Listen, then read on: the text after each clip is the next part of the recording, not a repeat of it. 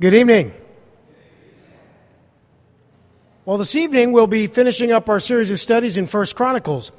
You can turn with me to 1 Chronicles, and you can turn to chapter 28. 1 Chronicles 28, we're going to look at the last two chapters this evening.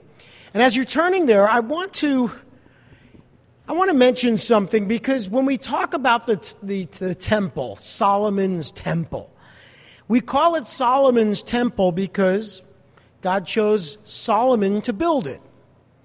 But what we're going to see tonight in chapters 28 and 29 is it's probably more appropriately called David's temple. Even though David was not allowed to build the temple, David did everything except break ground. You're going to see that really the one who was behind its building, its design, although God designed it through David, it was David who provided the plans. It was David that provided the supplies. It was David who was behind building the temple. Solomon, in obedience to the Lord and also his father's charge, built the temple, and so he gets credit for building it. But I think we're going to see tonight that David truly desired to worship the Lord in a house, not in a tent as he had the opportunity to do throughout his life, but in a house, in a permanent structure. And because of this, his heart was just bent on making sure that that actually happens someday. Let's open in a word of prayer. Lord Heavenly Father, as we approach your word this evening, may we grow closer to you. May we understand that David's passion for worship needs to be our passion for worship. That we need to desire to be in your house worshiping you and glorifying you with our lives with the same zeal and passion that David had. David, who said he was glad when they said to him, "Let us go to the house of the Lord." David, who said he wanted to spend all of his time in the presence of the Lord. Lord, may we have that same heart. We pray in Jesus' name. Amen. Well, in the beginning of chapter 28, we'll look at the first 7 verses. David publicly proclaims his desire for the temple to be built, and this is in the last year of his reign. So he knows that he's older, he knows that he's not going to be around much longer, but what he really wants to make sure is that everyone knows his heart's desire to build the temple.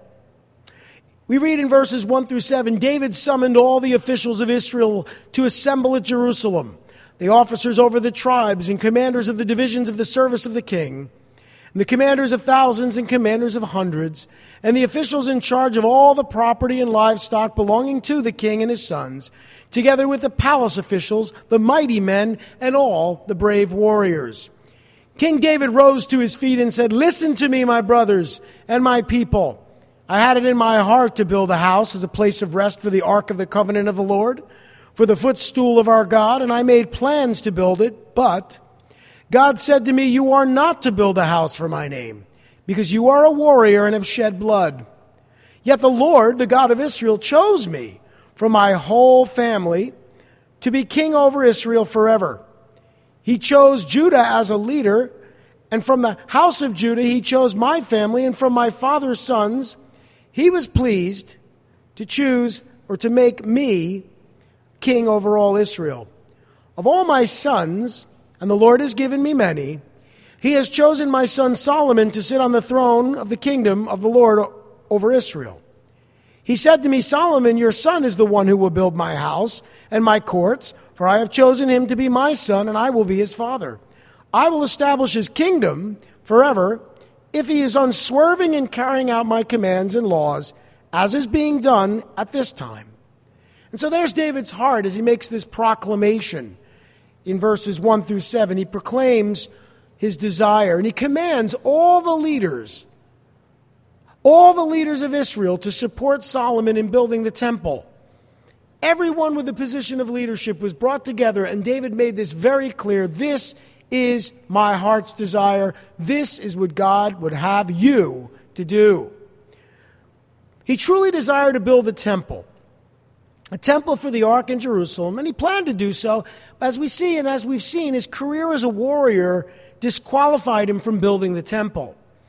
He was a great and mighty warrior, but he was a man of blood. He was a vicious man. He was a man who killed a lot of people, and God just felt it wasn't the right person. He wasn't the right person. It wasn't right to have a warrior build the house of prayer. And so, he had been chosen from the tribe of Judah and from his father's sons to be king over Israel, but it was his son Solomon who had been chosen to succeed him as king over Israel. And he confirms that the Lord had called Solomon instead to build the temple. Now his son's success, Solomon's success, would be contingent upon his keeping the law of the Lord. As you and I, as we keep the law of the Lord, that is, as we obey God's word, we will be prosperous. We will be successful. Amen? We know that as we obey God's word, that brings blessing. Same was true for Solomon. And David charged these leaders to follow all of the Lord's commands and mentioned that they would be blessed to possess the land and pass it on to their descendants if they did. Look at verse 8. He says, "So now I charge you," he says to these leaders, "in the sight of all Israel and of the assembly of the Lord and in the hearing of our God, be careful to follow all the commands of the Lord your God." And here's the blessing: "Though you may possess this good land and pass it on as an inheritance to your descendants forever." So there's the blessing, the legacy of a life lived for God.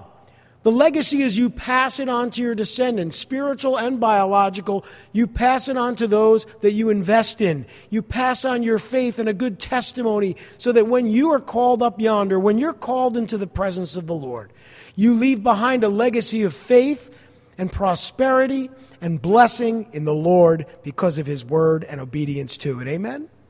That truly is what we would call a wonderful life. That truly is what we desire as men and women of God. And then he goes on in verse 9 to charge his son Solomon. He says, "And you, my son Solomon," and he did this in front of all the leaders, "and you, my son Solomon, acknowledge the God of your father and serve him with wholehearted devotion and with a willing mind, for the Lord searches every heart and understands every motive behind the thoughts. If you seek him, he will be found by you, but if you forsake him, he will reject you forever." That's really interesting. If you seek him, it says, you will be blessed. He will be found by you. But if you forsake him, he will reject you forever. That is, if you utterly forsake the Lord, you cannot receive his blessings. And that begins to explain for us why some people in this life receive God's blessings and some people don't. If you know the Lord, if you have a relationship with God, you are eligible, can I use that word? Eligible to receive the blessings of God. But if you don't, if you reject God, you forfeit the blessings that could be yours. Very simple principle. Now, after charging his son Solomon to build the temple once he became king, after charging him to follow the Lord's commands and serve him wholeheartedly, he charged his son to build the temple once he became king. Look, verse 10 says, "Consider now, for the Lord has chosen you to build the temple as a sanctuary. Be strong and do the work." Get it done. Do what I'm asking you to do, what God has called you to do. Follow through. You know, I've noticed in this world there are successful people, and there are people who never find success. And one of the keys to success is doing the work. Doing the work. Hard work. Hard work. It's not something most people love, but actually hard work is something that most people don't know anything about, unfortunately. In our country today, hard work isn't really held in the high esteem that it once was. You know? I think we need to remember that hard work, while not an attractive thing, and most people are trying to get away from it, you know, they want the cushy job, they want to retire early, but that hard work brings its own rewards. For one thing, if you work hard, you don't have to go to the gym as much. People spend all their time, I got to get in shape, I got to do this, I got to take care of myself. Well, if you worked hard, you probably wouldn't have to worry as much about that, right? No, hard work, while not something that most people desire, it usually looks like someone dressed in overalls and working hard. It looks like exactly what it sounds like. And many times we're blessed and are successful when we work hard. And so he tells his son, who is the king, is going to be king, work hard, be strong, do the work. I have very little tolerance for or patience for lazy people. I'm just going to be honest with you. My grandma used to always tell everybody I started my paper out at 8. Of course, that wasn't true. She exaggerated a fair amount, but it was actually 11 and a half. And I've been working ever since. And I'm not afraid of hard work, and I thank God that I have the physical frame to be able to continue to work into my 50s and work hard. But, though I didn't start at 8, at 11 and a half, I realized, if you work hard, if you do the work, you get paid. Has anyone noticed that? But we live in a country where people get paid without working. That doesn't work out really well with the psyche, does it? See, we're by nature lazy sinners. So if you tell us, well, you can stay home and make more money, like we saw over the last 2 years at certain points throughout this last pandemic, it really does damage to the fabric of our society and to the psyche and to the work ethic of our populace, as we know all too well. There's this thing called the Great Resignation that took place over the last year or so. I read about it online. All these people quit their jobs. I guess because if you quit your job, you made more money staying home, or people just didn't want to work hard, or they were afraid to get sick. But now they said, and I just saw this poll, and who knows how true these polls are, that apparently 70% of all the people that were part of the Great Resignation now regret having left their jobs. Oh, surprise, surprise. Guess what happened? The money got cut off. Would you really want to live? Think about this. Answer this question carefully. Would you really want to live in a country where the guy who sits home and looks at you from inside his window makes the same amount of money as you who go to work 40, 50, 60 hours a week? Do you really want to live in that world? Do you really want to live in that culture? Well, sadly, many of us have had to over these last few months, and it doesn't work out very well for the person who's lazy. Laziness, as you can find out by reading the Bible, it's not held in high esteem. It is not something that we would want to promote. In fact, slothfulness or laziness is talked about in the Scriptures as a great sin. In fact, in classic literature, it was one of the 7 deadly sins. So you need to understand something. Work hard. Amen? Okay, so that's what he tells his son. Good advice. David gave a lot of really good advice here. And then he provided Solomon with the necessary plans to build the temple. Look what it says in verses 11 through 12. And I found this very interesting. Then David gave his son Solomon the plans for the portico of the temple, its buildings, its storerooms, its upper parts, its inner rooms, and the place of atonement. He gave him the plans. Now notice this. He gave him the plans in verse 12 of all that the Spirit had put in his mind for the courts of the temple of the Lord, and all the surrounding rooms for the treasuries of the temple of God, and for the treasuries for the dedicated things. You see, what we learn there is that God was the one that gave David the plans. The Spirit, God the Spirit, inspired David, who drafted up the plans. So yes, I do believe it's fair to say, even though Solomon built the temple, you can easily call it David's temple. Now, David then provided Solomon with the instructions for the temple priests, the Levites, and the sacred articles. He didn't end with just the structure. He went on to design the entire worship system in the temple in Jerusalem, even though he never lived to see it built. Verse 13, we'll read from verses 13 to 18. He gave him, that is Solomon, instructions for the divisions of the priests and Levites, and for all the work of serving in the temple of the Lord, as well as for all the articles to be used in its service. He designed the weight of gold, he designated the weight of gold for all the gold articles to be used in various kinds of service, and the weight of the silver for all the silver articles to be used in various kinds of service, the weight of the gold, or weight of gold for the gold lampstands and their lamps, and the weight for each lampstand and its lamps, and the weight of silver for each silver lampstand and its lamps, according to the use of each lampstand.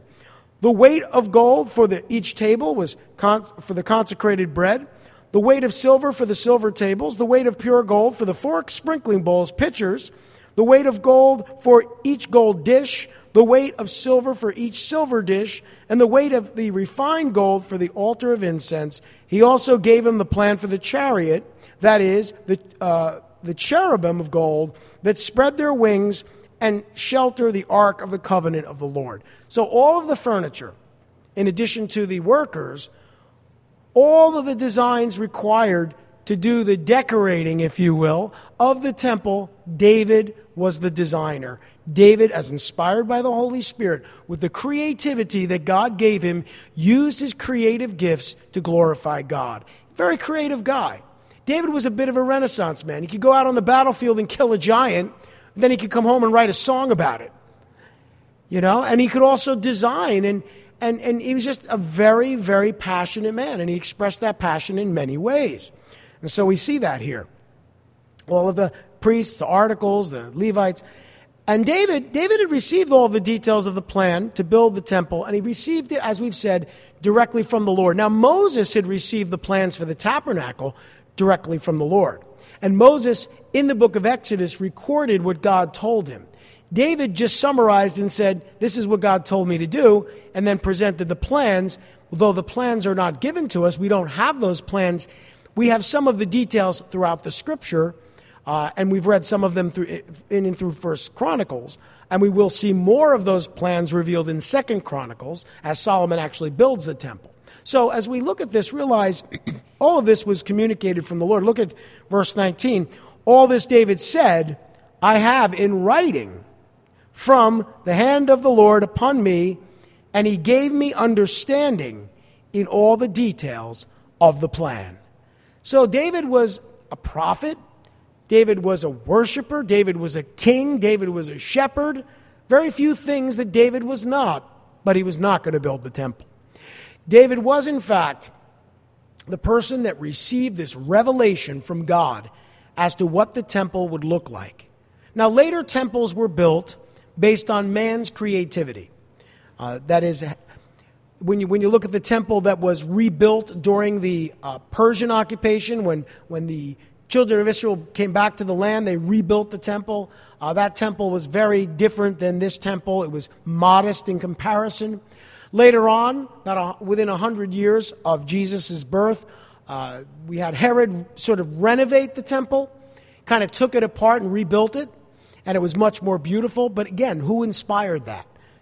That was Herod's idea as to what the temple should look like.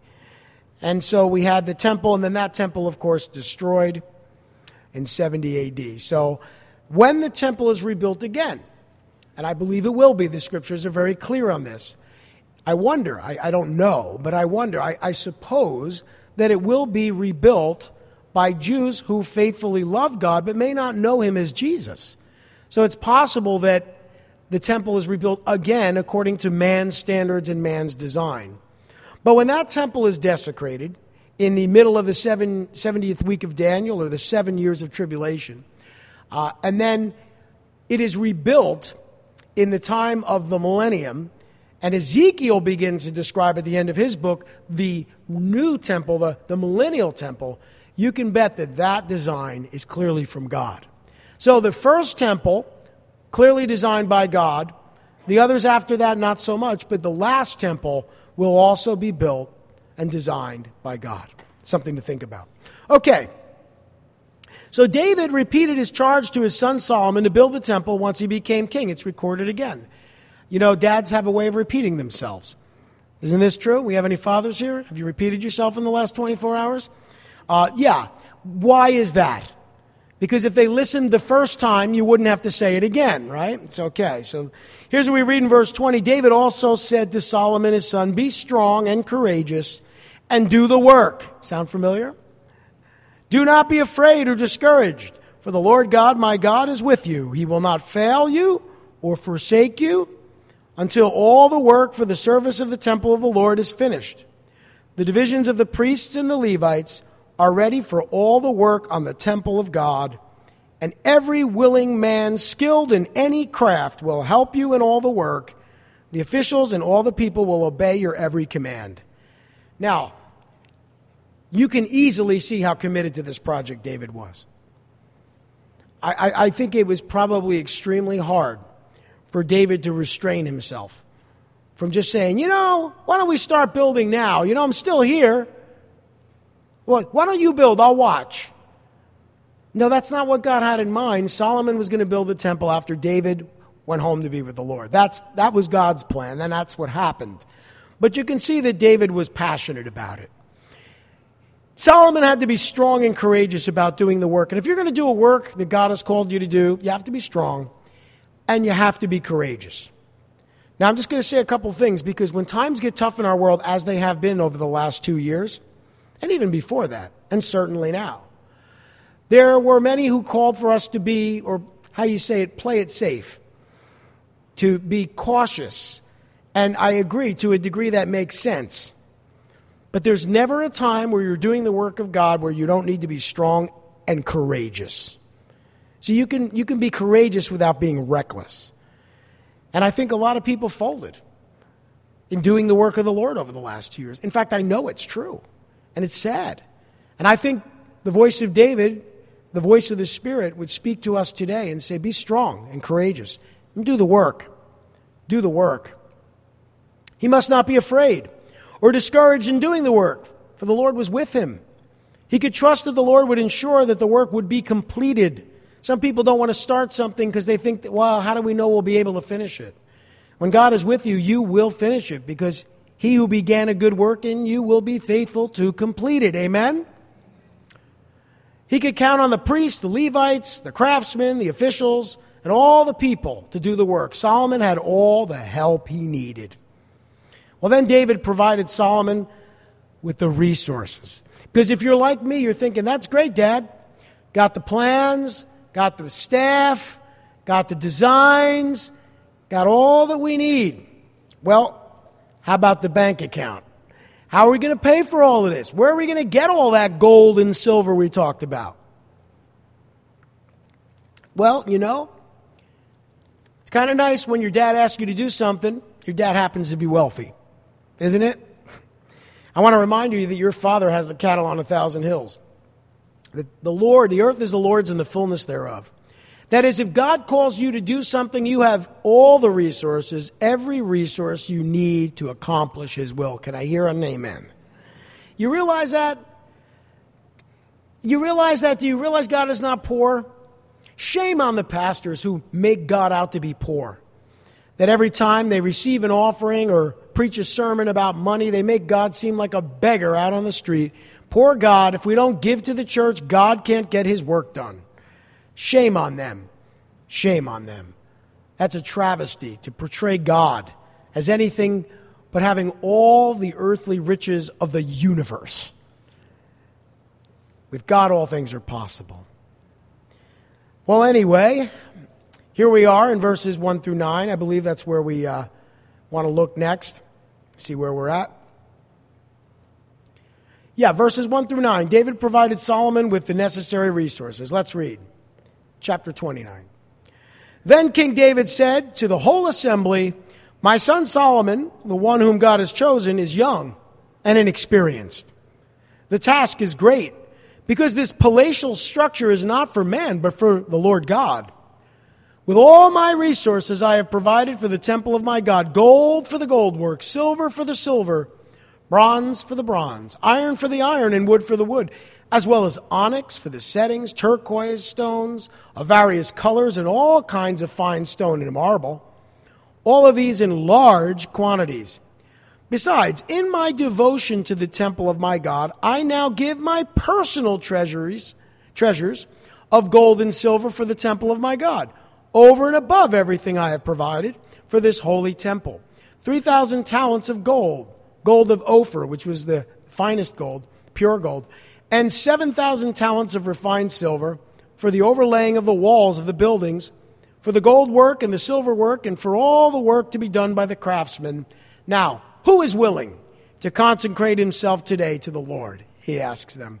Then the leaders of families and officers of the tribes of Israel, the commanders of thousands and the commanders of hundreds, and officials in charge of the king's work gave willingly. You want to underline that word willingly, or at least put that in your head. Never give to God what you don't want to give. Never give to God what you don't want to give. God is not interested in anything from you that you're not willingly offering to him.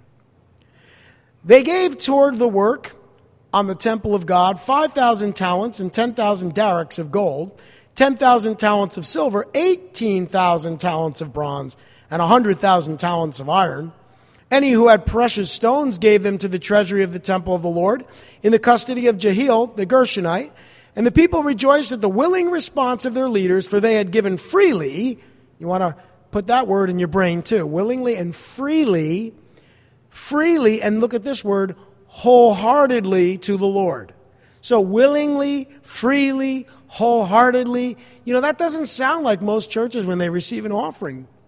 Have you heard those stories of someone, pastor up speaking, receiving an offering, and they lock the back doors and they say, no one's leaving until we get $1,000? Well, that's not going to happen tonight. David the king also rejoiced greatly.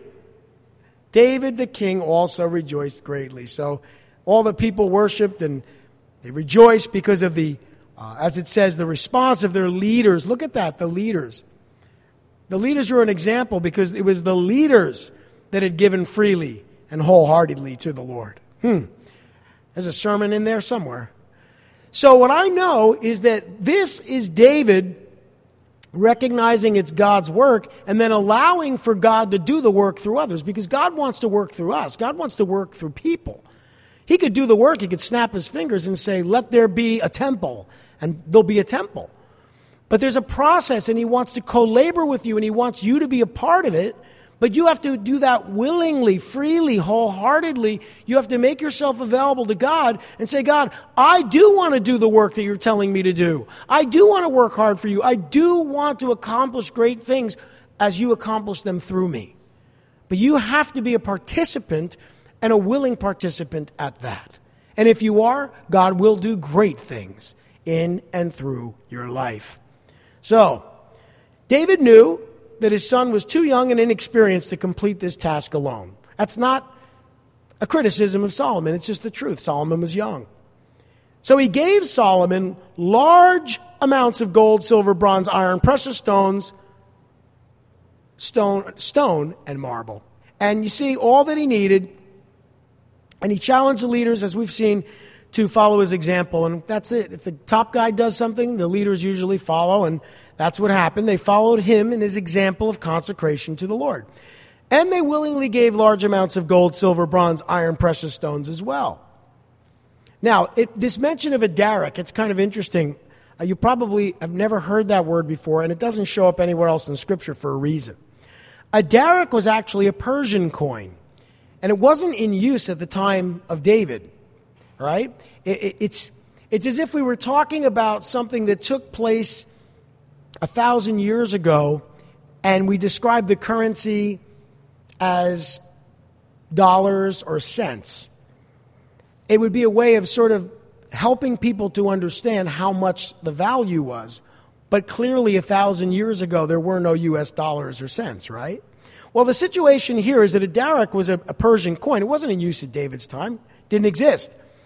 The author simply used an equivalent monetary term familiar to his readers after the exile, because when Ezra was compiling this history to encourage the Jews, and specifically the Levites and the priests, to go back to Jerusalem to rebuild the temple, he is familiar with a derrick. He was living in Persia. He understood what that that meant, and what his readers would understand is that a derrick is worth a certain amount. So the fact that that's used, it doesn't mean that it's not the Word of God. Even though it's anachronistic because of when it was written. That is, it doesn't seem to be in the right place in time. So I only point that out because sometimes people will point to words like that and say, see, you can't trust the Word of God. If anything, it makes you see you can trust the Word of God, because the guy who compiled the book was living in Persia. So, enough of that. The people rejoiced at their leader's willingness to freely give to the Lord, again with their whole hearts. And David rejoiced as well. Then we get to verse 10, and here we see David do what David does best. He publicly praised the Lord in the presence of all the people of Israel. Let's read verses 10 through 20. In verse 10 it says, David praised the Lord in the presence of the whole assembly, saying, Praise be to you, O Lord, God of our father Israel, from everlasting to everlasting. Yours, O Lord, is the greatness and the power and the glory and the majesty and the splendor. For everything in heaven and on earth is yours. Remember that. Your God isn't poor. For everything in heaven and earth is yours. Yours, O Lord, is the kingdom. You are exalted as head over all. wealth and honor come from you. You are the ruler of all things. In your hands are strength and power to exalt and give strength to all. Now, O God, our God, we give you thanks and praise your glorious name. Why was David able to do such great things and acts of worship? Because God was not unknown to him. He knew the heart of God because he had a heart for God. And he knew that God wasn't poor. He knew that God had all the resources of the universe. And if God said he wanted to do something through a man or woman, God didn't need anyone's permission to do it. And he didn't need anyone to fund it. That's the point. And he says it there. He says it so clearly. Wealth and honor come from you. Wealth and honor come from you. Not as if we get up in the pulpit and say, oh, we need wealth. If we don't have wealth, we can't pay our bills. No, God is not poor. God has the riches of the universe, and he makes them available to us according to his will. Amen? Amen. So, wonderful praise. David singing this praise to the Lord God of Israel, crying out in prayer to the Lord God of Israel. And if you read this prayer, you'll realize he was humbled by how the Lord had graciously and abundantly provided these resources. You ever been humbled by how good God is? Have you ever looked at your bank statement and said, God, you're so good to me? Some of you guys are saying, God, I need you to be a little better. No, I'm kidding. No, but God is so good to us. I mean, look at what we have in our country. Look at what we're experiencing. And you have to at least stop a moment and realize your God is good. He's good to you. He's good to us. He provides great things and wonderful, abundant blessings. David was humbled by this truth, and you should be humbled. We all should be humbled by God's greatness and his goodness toward us. He was filled with joy by how the people had followed his example in consecration of the Lord, or to the Lord. And he prayed that the people would remain generous in their giving and loyal to the Lord. Let's continue. It says, but who am I? Who am I? You see that humble heart. David understood he didn't deserve the blessings of God. He understood that completely. As we've said, he was humbled by how the Lord had graciously and abundantly provided these resources. Let's read just verses 14 through 16. But who am I? And who are my people that we should be able to give as generously as this? Everything comes from you, and we have given you only what comes from your hand. We are aliens and strangers in your sight, as were all our forefathers. Our days on earth are like a shadow without hope. Our Lord, or O Lord, our God, as for all this abundance that we have provided for building you a temple for your holy name, it comes from your hand, and all of it belongs to you. Now, why is that important? Because when we give, whether it's giving to missions or to the needy or to support a church, when you give out of the abundance that God has given you, it's real easy to get into this way of thinking that, well, God blesses me, and I take 100% of my money and I divide 10% and I give that back to God.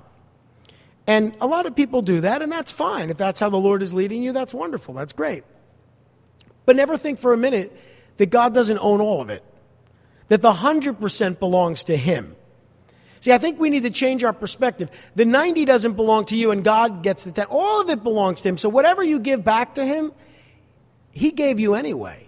It belongs to him anyway. Now, I'm not preaching some kind of a crazy doctrine where you sell everything you have and give it to the poor. Now, Jesus did tell one particular individual to do that, and he couldn't. He had a hard time with that. But it's true that all of us have opportunities to give. If you're giving, thinking about you have needs, you need to remember that God meets your needs. Now, I can tell you this from experience. If God leads you to meet someone else's needs, it's not going to be at your expense. You may make a sacrifice, but it's not as if you're going to give something up, someone else is going to be blessed, and now you've given up your blessing. You're not going to be blessed now because you took the blessing that God gave you and you gave it to somebody else. You forfeited your blessing. That's not the way it works with God. You can't outgive God. You give to someone else, you bless them, and God abundantly blesses you. Or have we forgotten the teachings that talk about the 100-fold, the 10-fold, the 100-fold blessing? Listen, I don't suggest anyone be motivated to give so that they can get 100 times back. That would be materialism. I'm suggesting that as God leads you to give freely, knowing you will always be blessed, because it is more blessed to give than it is to receive. Amen? These are all New Testament and Old Testament principles, so we shouldn't be surprised. Beautiful principles, though. He's also, as we've seen, as we've said, and as we'll see, filled with joy, because everyone had listened and followed his example. Look at verse 17. I know, my God, that you test the heart and are pleased with integrity. All these things I have given willingly and with honest intent. And now I have seen with joy how willingly your people who are here have given to you. See, he was blessed by them following his example of worshiping God and giving to the work. He was blessed. He also prayed that the people would remain generous in their giving and loyal to the Lord. In verse 18, when he says, O Lord, our God of our fathers, Abraham, Isaac, and Israel, keep this desire in the hearts of your people forever, and keep their hearts loyal to you. That is a very important prayer, because he wants them to not just trust God and give today, but to live their whole lives trusting God and giving as he leads. And by the way, that is the path of blessing for any child of God. To each day ask, Lord, how will you have me today? Give of my talent, give of my time, give of my treasure. You need to be led of the Lord. No pastor should ever tell you how to give. You should be led of God by the power of the Holy Spirit. This is why we don't receive offerings at Calvary Chapel. We allow the Holy Spirit to lead you individually through your relationship with God. And if you don't have a relationship with God, you probably shouldn't be giving anything but your life to him first. And if you do have a relationship with God, then we trust that God is more than capable of communicating to you where and how he wants you to give. You don't need me to give that advice. Okay? This is called walking by the Spirit. You know, a church can walk in the Spirit too, not just individuals. And when you trust God with your resources, you know what happens? You don't have any problem with resources. Because God is able to meet our needs exceedingly abundantly more than we can ask or even think to ask. And that's been my personal experience in my life. It's been our experience here at this church. And we're going to continue to trust God with his resources. Can I hear an amen? Amen. So, then he goes on in verse 19, praying that Solomon would be wholeheartedly devoted to the Lord, because that is the path to success. He says, and give my son Solomon, there's something so precious when a father prays for a son, and give my son Solomon the wholehearted devotion to keep your commands, requirements, and decrees, and to do everything to build the palatial structure for which I have provided. So, this is all good stuff. He wants his son to be faithful to keep the law of the Lord. He wants his son to be faithful to build the temple of the Lord, but he knows it starts with a relationship with God. Then it says in verse 20 that David said to the whole assembly, praise the Lord your God. So they all praised the Lord, the God of their fathers. They bowed low and fell prostrate, that is, on their faces, before the Lord and the king. And there you have this beautiful picture of a man after God's own heart, praising God and all the people following his wonderful example. Then we get to verse 21. And here David publicly announced that Solomon would succeed him as king over Israel. So let's read verses 21 through the first part of 22. The next day, they made sacrifices to the Lord and presented burnt offerings to him, 1,000 bulls, 1,000 rams, and 1,000 male lambs, together with their drink offerings and other sacrifices in abundance for all Israel. They ate and drank with great joy in the presence of the Lord that day. So this is a feast day, a time of celebration, as David made sacrifices to the Lord. And then we see in the latter part of verse 22 something interesting. Then they acknowledged Solomon, son of David, as king a second time. You see, he had already been declared king. This is sort of a confirmation of that.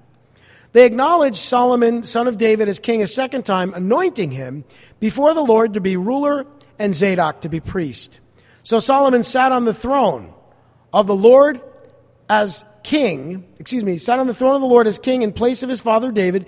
He prospered and all Israel obeyed him, and all the officers and mighty men, as well as all of King David's sons, pledged their submission to King Solomon. And the Lord highly exalted Solomon in the sight of all Israel and bestowed on him royal splendor, such as no king over Israel ever had before. So, without getting into the details, it's important to know the Lord had already chosen Solomon to be David's successor. In 2 Samuel, we read of the accounts of God communicating through the prophet Nathan that Solomon would be king. In fact, Nathan delivered this promise from the Lord before Solomon was even born. Do you know something? God has a plan for you, and that plan has been in place since before you were born. Jeremiah talked about this while he was in the womb. God was already planning what would happen in Jeremiah's life. And think about John the Baptist, who was anointed with the Spirit while he was still in his mother's womb. And how about the scripture that says that God has plans for us, right? He saved us from the beginning of the foundation of the world. Before creation, God's plans were in place. But it's important to know this was always God's plan. Nathan confirmed the Lord's choice of Solomon after he was born to Bathsheba. And the Lord named Solomon Jedediah, which in Hebrew means loved by the Lord. And Nathan and Bathsheba were aware that David had chosen him as his successor. So there's not any question about who's going to be king. And yet there were other individuals, sons of David, who tried to be king. And yet we know Solomon was called by God to be king. David later swore to his wife Bathsheba that Solomon would be his successor, and David later confirmed the Lord's word directly to Solomon as well. We saw that in chapter 22 of this very book. Now, in 1 Kings, in chapter 1, I'm not going to turn there, I'll summarize it. Solomon had already been acknowledged and anointed as king over Israel, as I've said. He was given the necessary religious and military support to become king. Zadok was one of Israel's 2 high priests, and Benaniah was there. He was the commander of the king's private bodyguard. Nathan was a prophet of the Lord and the spiritual advisor to the king. And so the prophet was there, the military leaders were there, the high priest was there, and all of them supported Solomon. Zadok and Nathan publicly anointed, this is the second time they're doing it, but they had publicly anointed Solomon to succeed David as king of Israel. What you do need to know is that David resigned his position as king and elevated Solomon as his immediate successor in the last year of his life. No doubt he was elderly, had some health problems, as we'll see later on, and it was the smart thing to do. It also gave his son a chance to be king while David was still alive, which was an important transition for the people and for him. And so Solomon received the approval and the support of the people of Jerusalem, and now he formally sat on the throne of David as king over all Israel, and Solomon was successful. He was very successful as king, and the people willingly submitted to him. He was a great king. And the leaders of all Israel and all of David's other sons, they pledged their loyalty. We'll see a little bit later, some of them changed their mind after David died. That tends to happen during a time of transition of power. In fact, David's eldest son, Adonijah, had assumed that he would succeed his father for some reason in 1 Kings chapter 1. But Adonijah failed in his attempt to succeed his father as king of Israel, and so he had to back down. Finally, we see in verses 26 through 28, and by the way, just in verse 25, that one thing it said there, it said the Lord blessed Solomon above and beyond the blessings bestowed upon Saul and David, the prior kings. He's the third king, and he's blessed abundantly above them. And David was greatly blessed, so you can imagine. Well, then we read in verses 26 through 28 that David, son of Jesse, was king over all Israel. He ruled over Israel 40 years, 7 in Hebron and 33 in Jerusalem. He died at a good old age, having enjoyed long life, wealth, and honor. His son Solomon succeeded him as king. So just stop there for a minute. David died trusting in faith, trusting in the Lord at the age of 70 years old. Now you're thinking, good old age. I'm hoping to live a little bit longer than 70. Some of you guys in your 60s or some of you in your 70s are saying, how is that a good old age? Well, obviously, a couple of things to consider. Those are difficult times to be alive. People generally at that point did not live that long. In addition to that, David lived a rough life. I'm sure that his body was pretty broken down by that point. But anyway, David had reigned as king over Israel for a total of 40 years. He was 30 years old when he became king over Judah. He reigned for 7.5 years over Judah at Hebron, and he reigned for 33 years over all Israel and Judah at Jerusalem. Dying at a good old age, he enjoyed a long life, wealth, and honor, had nothing to complain about. You know, you hope you get to the end of your life. Actually, you should already be, regardless of your age, at a place in life where if the Lord called you home tomorrow, you could say that you died at a good old age and enjoyed a long life, wealth, and honor. You would hope, regardless of your age, you could say that. But he rested with his fathers in Sheol, the place of the dead, waiting with anticipation for the promised Messiah, the son of David. Now, this word, he rested with his fathers, that's a subtle reference to the afterlife called Sheol or Hades. In fact, the place of departed spirits was later called Abraham's bosom in Luke chapter 16, verse 22. This is where all of the righteous dead went and waited for Messiah to come and lead them out of captivity and into the presence of the Lord, which took place after the resurrection. Solomon succeeded his father David as king over Israel, as we see in verse 28, and we close with verses 29 through 30, and we read, "As for the events of King David's reign, from beginning to end, they are written in the records of Samuel the seer, the records of Nathan the prophet, the records of Gad the seer, together with the details of his reign and power, and the circumstances that surrounded him, and Israel, and the kingdoms of all the other lands." Oh, the author closes his book listing the historical sources that he used to compile the record of events from the reign of David. The prophets kept written records. You have the records of Samuel the seer. That would be 1st and 2nd Samuel, by the way. We have those books. We don't have the books of Nathan the prophet and Gad the seer. We have portions, obviously, but we don't have the books. The records of David's reign and the circumstances concerning him, the records of his reign and his kingdom, the kingdom of Israel and the surrounding kingdoms, the Chronicles of the kings. These things were preserved, and they were placed by Ezra in the books of 1st and 2nd Chronicles, specifically 1st Chronicles, as it relates to David's reign. So all of the historical sources were available to Ezra, and what Ezra did years later, okay, because David lived around 1000 BC, and Ezra is writing this book and presenting this material 500 or 600 years later, about 500 years later. 500 or 600 years later, between 500 and 600 years. So this material has been compiled from extant sources, from texts that were available to him. They kept really good records. And so we can trust the Word of God. We can glean from the Word of God all these wonderful lessons, knowing that we can trust God's Word and knowing that we can always depend on God to meet our needs. Amen? Let's pray. Lord Heavenly Father, we thank you for your Word. We thank you for your abundant provision. We thank you for your many blessings, and we thank you for your grace. May you continue to work through us and in us, and may you provide for each and every one of our needs. We pray in Jesus' name. Amen.